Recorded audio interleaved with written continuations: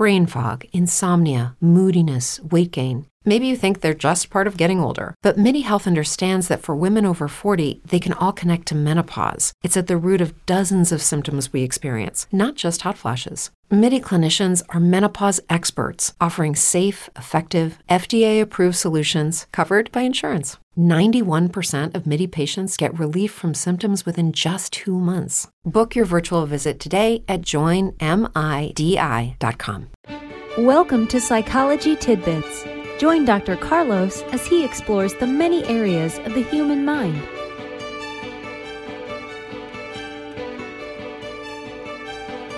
We'll take a look at some of the studies on the effects of viewing media violence.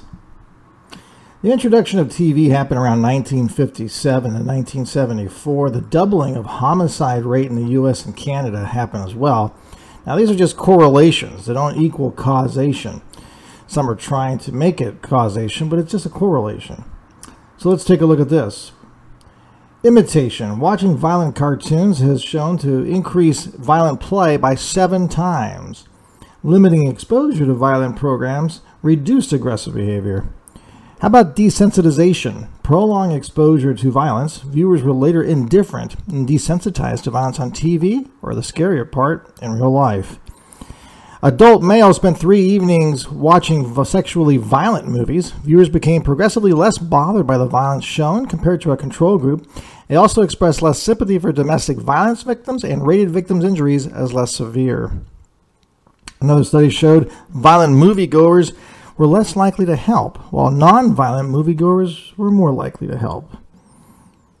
And lastly, there is research that demonstrates a consistent relationship or a correlation between violent video game use and increases in aggressive behavior and aggressive cognitions. Also a decrease in pro-social behavior. Now, mind you, this really has an impact on an individual already who might be genetically predisposed to anger, might have some kind of neurodevelopmental issues, abuse, anything of those characteristics can really influence that individual much more so than somebody else who doesn't have those kind of experiences.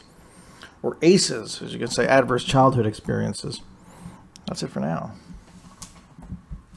Say goodbye to your credit card rewards. Greedy corporate mega stores, led by Walmart and Target, are pushing for a law in Congress to take away your hard-earned cash back and travel points to line their pockets. The Durbin-Marshall credit card bill would enact harmful credit card routing mandates that would end credit card rewards as we know it. If you love your credit card rewards, tell your lawmakers, hands off my rewards. Tell them to oppose the Durbin-Marshall credit card bill.